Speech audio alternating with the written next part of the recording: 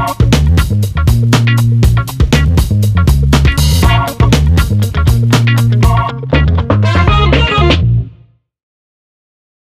everybody, and welcome back to the Funky Brain Podcast. My name is Dennis, and this is my Funky Brain. Who I have here today, man, he is a Frank Sinatra singer. And if you close your eyes, you'll picture Frank Sinatra singing. His name is Eddie Sessa, and he's joining us from New York City. Eddie, how are you doing today, sir? Doing well, Dennis. How you doing? I am doing pretty well myself.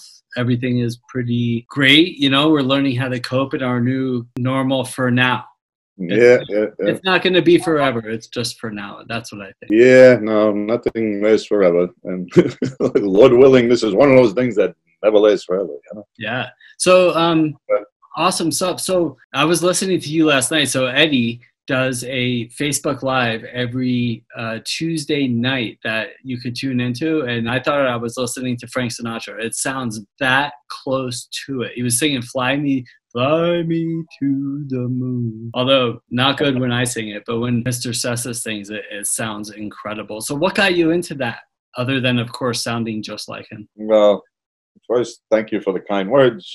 And what got me into it? Oh, that's a long story. I gotta say, you know, before I even talk about that, you know, I saw your Bill Boggs interview, and I really enjoyed it.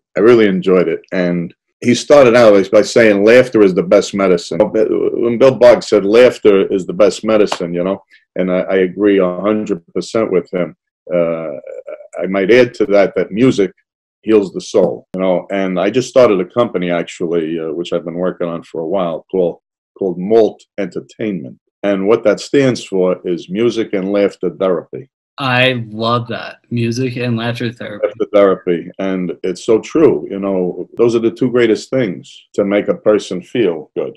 I just finished writing a show, actually, which is called A Night of Musical Nostalgia. Because musical nostalgia, they've done studies and found scientific studies where they hooked up the brain and found that when somebody plays your favorite music from years ago, your brain reacts the same way as if it took a drug that makes you feel those endorphins, releases those endorphins. You know, a drug or love.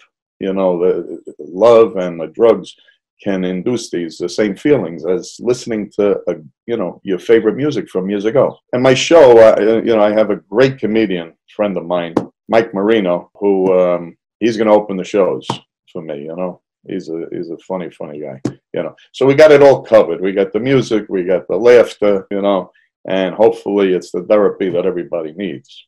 I'm looking forward to that when this crazy pandemic finally ends, God willing, sooner than later. You know? Yeah, and I can't agree with you more about music and laughter.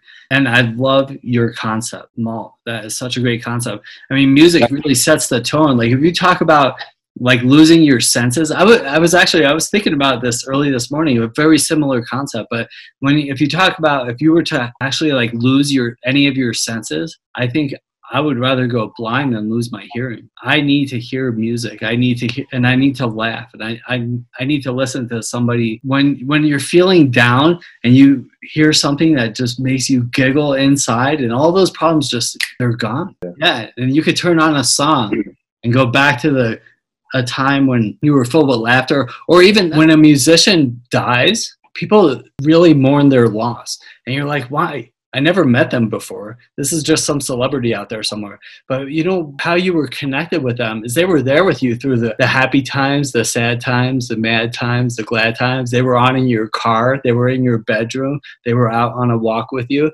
Like you connect with these people. And when somebody dies, it's like you miss them. Yeah. I actually... I was lucky enough to have met Frank Sinatra, which I'll tell you a little bit more about later. But when I was young, had dinner with him and Dino. But, I did. I cried when he died. And I never met Luther Vandross. I was supposed to. He was one of my favorites. I loved Luther Vandross. And actually had tickets, front row seats, to see him at the Westbury Music Fair here in New York. And he got sick, and I never got to see him. And then he passed away, and I literally cried, you know, when he passed away, like you're saying, you know. Same with Michael Jackson, you know. Just when you have people who, you know, they have such talent, and, you know, it's sad to see them go, you know. But I do know, yeah. And so that's really interesting, that you had dinner with Frank Sinatra and Dean Martin. So tell me about that. I was in my early 20s and was in Atlantic City, New Jersey, at the Golden Nugget Casino, the original Golden Nugget Casino, when Steve Wynn owned it back in the day, early 80s. And yeah, Frank and Dean, they actually were friends with my godfather and my uncle. And we went to see them in concert there. And then afterwards, we had dinner with them, you know. So I was sitting with royalty at that table, you know. I was just a kid. I wish I was my age now, sitting with them. I think I would have even appreciated it more. But that's when I actually started singing their music, you know? Yeah, that's awesome. Those are things that change your life forever. They help they help form your life, I guess I should say. Without a doubt, you know? Yeah, and so what's going on right now? What are you doing? What are you doing with your business? Are you taking this malt in a certain direction? Are you gonna try to expound on this online singing, or what's going on? Tell us. I kind of, you know what, before I tell you what I'm doing now, I'm actually going to take you back a little bit, you know? Please do. Yeah, awesome. Where I got to now, you know? And then where I feel like I'd like to be going in the future, you know? But it brings me back to Bill Bugg's interview again, you know, because he finished the interview saying, he quoted Frank Sinatra. Basically, what he was saying was, Frank Sinatra said, "You are very powerful as long as you know you're very powerful." I love that. That reminds me of a quote I heard. It was, our greatest fear is not that we're weak, it's that we're powerful beyond measure. So that's a similar quote to what you said. Yeah. I love that. You know, it made me do some introspection, you know, and if you're interested, I'll share a very personal story of my life, which led me to where I am now. And I've never shared this personal information with anyone before. You know? Please do. Yeah, I look forward to hearing.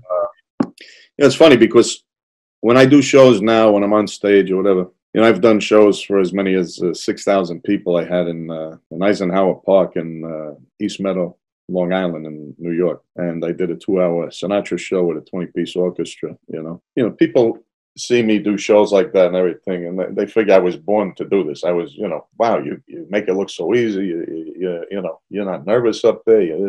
If they only knew my background, you know, I couldn't even speak in front of, you know, a group of people. Forget about 6,000 people. I couldn't speak in front of 10 people, you know, if I had to get up and talk when I was in my 20s, my early 20s. And, you know, I come from an Italian family, a very dysfunctional Italian family, you know, growing up with the old school parents. And, you know, Lord knows they didn't want me to be an entertainer, that's for sure, you know. But, you know, I grew up as a little kid. All I ever used to hear was, you know, children are meant to be seen and not heard, you know. So when you were a little kid, you kept your mouth shut, you know. And I kept my mouth shut for a long, long time, you know. And because if you said something wrong, oh my God, you know, that was the end of the world. You know, I admire when I see young kids today on these shows, American Got Talent, American Idol, and all these shows, and I see these little kids up there and their parents are behind them smiling and they're so happy that these kids are up there singing their hearts out and everything. And I says, wow, look at the 5, 6, 7 years old, some of them, you know, as young as that, get up there and they're like seasoned professionals. And I say, wow, I guess that's what, if you have a little push, you know, from mom and dad, you know, but I couldn't even practice my music. You know, I used to like playing the piano, you know, I'd come home, okay, you finished now? I want to watch put their TV on, you know. So I really didn't have much backing when it came to that, you know. So I was a real late bloomer, to say the least, you know. I always loved music. I always loved music. Music kept me going, you know, but it took me a long time, and it took me a lot of self-help, I guess, you know, reading a lot of books and going to a lot of seminars and such. With Tony Robbins was my man, you know, when I was in my late 20s and early 30s. And he helped me a lot. And little by little, I always knew I had a voice. I always knew I had a good voice. But you need a lot more than a good voice when you're doing shows. You know, when you're in front of all these people, they have to know who you are. You know, you got to connect with the audience. So that took me a long time to get to that point. Here I am now in my later years, and it's really, a lot of it is just coming together for me, you know, opening up. But again, Italians grew up also very, you know, everything was so private, and, you know, don't let anybody outside of the family know your business. You know, remember that saying from The Godfather? Yeah, I do. So that's the kind of family I grew up with, you know. So you just kept your mouth shut. It's hard to be a singer keeping your mouth shut, you know. But I'm happy to be where I'm at, you know. But I never pursued my singing career until later in life. I was a restaurateur. I owned a few restaurants, and it turned out I opened up. I had a couple of supper clubs. I ended up singing at the supper clubs and building up a real nice business. I had one of the most successful supper clubs in Long Island back in the 90s. You know, that's where I really started honing the skill. But I never ever thought of myself as an entertainer or a singer. I always thought of myself as a restaurateur who got up and sang in his place. You know, but I had a nice trio there and I always had a different female vocalist every night, you know, and I would get up and do my thing. We built up a very, very successful business, you know. When I sold the last one I had was in 2002, and I moved down to Florida for a while. And down in Florida, several years I didn't do any singing or anything. It's a long story short. I was in this restaurant one night with some friends of mine from New York who knew the owner of the restaurant, and they had a guy singing there. I said, "Oh, you should let my buddy Eddie get up and sing a song," you know. And I really was, I didn't have my head for that right then and there. But anyway, with some cokes, and they got me up, sang a song. The owner says, "Come on, sing another one." And I sing another one. Next thing you know, he's coming over to the table. When I was done, he says, "Can you give me one night a week over here, please? Can you come and sing here?" I says, "That's not what I do," you know. He says, "Well, you're doing pretty good." He says, "You got to come on, give me one night a week." I gave him one night a week. That led to 2 nights a week. That led to some other people hearing me and giving me offers to sing some places. So before you know it, I had a 2-year contract with Diamond Resorts International, which is the big timeshare resort down there. And they're all over the world. You know? And I was singing there 2 nights a week and doing their special events and such like. And that's how it started. And it just snowballed, you know. So again, I'm only going back now the last 10 years. So I really still consider myself a novice, but and learning every day. I'm still learning every day. It doesn't matter how old you are. Right. It's you still have this time. Every day is a gift. You know, you don't have coronavirus, you don't have cancer yet. You know, whatever it is that you think are these debilitating problems. And sometimes people do have those problems. But, you know, if it's money, if it's all these other little things, as long as you're healthy, it's like, go after your dreams you have today. Doesn't matter if you're 30 years old or 93 years old, you still have today. So Amen. To go after it. And, you know, you bring up Bill Boggs, and one of the things that we were talking about when I interviewed him, and I love this about him, is he said that he was able to achieve everything he ever wanted to in life. And most of it he dreamt about when he was a kid. So, I mean, he's one of the really fortunate ones, and what an incredible man he is. But how awesome it is to go after your dreams, your goals, your desires, whatever it is. Go after them now. I'll tell you, I'm a late bloomer. I learn really slow and I forget really fast. That's my thing. You know, it's taken me like, I'll be doing something that isn't going right, and I realized it hasn't been going right ever in my whole life for 48 years. I'm like, oh, I can change that. Like, why didn't I just change this like 30 years ago? You know, this some little thing, whatever this little thing is. But we all learn at our own pace, I think. Well, you know what? You can't change the past, but every day starts your future, you know, and you make your future what you want from here on, you know. That's right. Don't live in the past, because the past can only bring you headaches, you know, especially if you didn't like it, you know. But some very successful people that I know, you know, they've always said the same thing. They don't even want to talk about the past, you know, unless it's a learning experience or whatever. Just worry about the future, you know. Can't live the past. It's gone. Yeah, just plan for the future. Do the right things today, and the future will unfold. that way. Without a doubt. So that's a great story, though. The story in Florida, how you ended up getting that gig. And so what moved in, how did you get back to New York? And then what got you to continue moving in this direction? Well, what got me back to New York wasn't the best of circumstances. It was a divorce that got me back to New York. So, I said, I just says, I got to get back to my roots, where everybody I know, is here in New York. I don't have a big family. I've got cousins up here. That's about it. And but I'm very close with and tons of friends. So I said if I'm going to start my life over, it'd be in my hometown. Yeah, that's great. And what better place to be a Frank Sinatra singer than in New York City? Yeah. So if somebody wanted to get in touch with you, how would they go about doing that? Well, they can, Facebook really is where I do everything, so Eddie Sessa, EDDIESESSA, Eddie Sessa, that's my Facebook. I put everything out there, or whatever shows I'm doing, or, like these Facebook live feeds and such. I have a professional page also, Eddie Sessa, Frank Sinatra tribute artist. The show that I'm going to be doing is not Frank Sinatra, it's going to be, again, it's called Musical Nostalgia. So it's all the music that got me to where I am today. Yeah, I try to make it fun, again, music and laughter, right?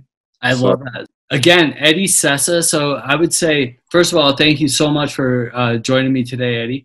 Thanks for having me. Yeah, I mean, really great time. I appreciate you opening up and sharing your story and your experiences. It was really cool. So for those that are interested, Eddie does Facebook Live every Tuesday night. I believe is it at 5 o'clock on Eastern time? 8 o'clock Eastern time. 8 o'clock Eastern time. So I'm in Colorado, so it's 6 o'clock my time. 6 o'clock your time, yeah. Yeah, 5 o'clock California. So awesome. I would highly recommend tuning in. It's really awesome stuff. If you're a fan of Frank Sinatra and the Rat Pack and that type of music, that era, it is awesome stuff. Very entertaining and put a smile on your face. Eddie, thanks so much, man. I appreciate it. Thanks for having me. All right. We'll talk soon. Have a great day, everybody. Thanks for tuning in to the Funky Brain Podcast. Hey, Dennis here. Have you ever looked in the mirror and thought, I need to quit? Or maybe you've tried dozens or even hundreds of times on your own, but you can't do it. If you are sick and tired of being sick and tired, call me now for a free 20-minute consultation. We'll just talk for a little bit and we'll see if you don't feel better. And while we're all dealing with the COVID pandemic, I'm offering 2 free full 40-minute coaching sessions. We'll get you set up with the tools you need to become successful in recovery and sobriety. I know from experience, having been sober since April 8th of 2003, that it is not easy, but you don't have to do it by yourself. I'm here to help. We'll do it together. If I can get clean and sober, anybody can. So call me right now, not tomorrow when you're sick and hungover. Again, right now. I'm here to help. Have a great day.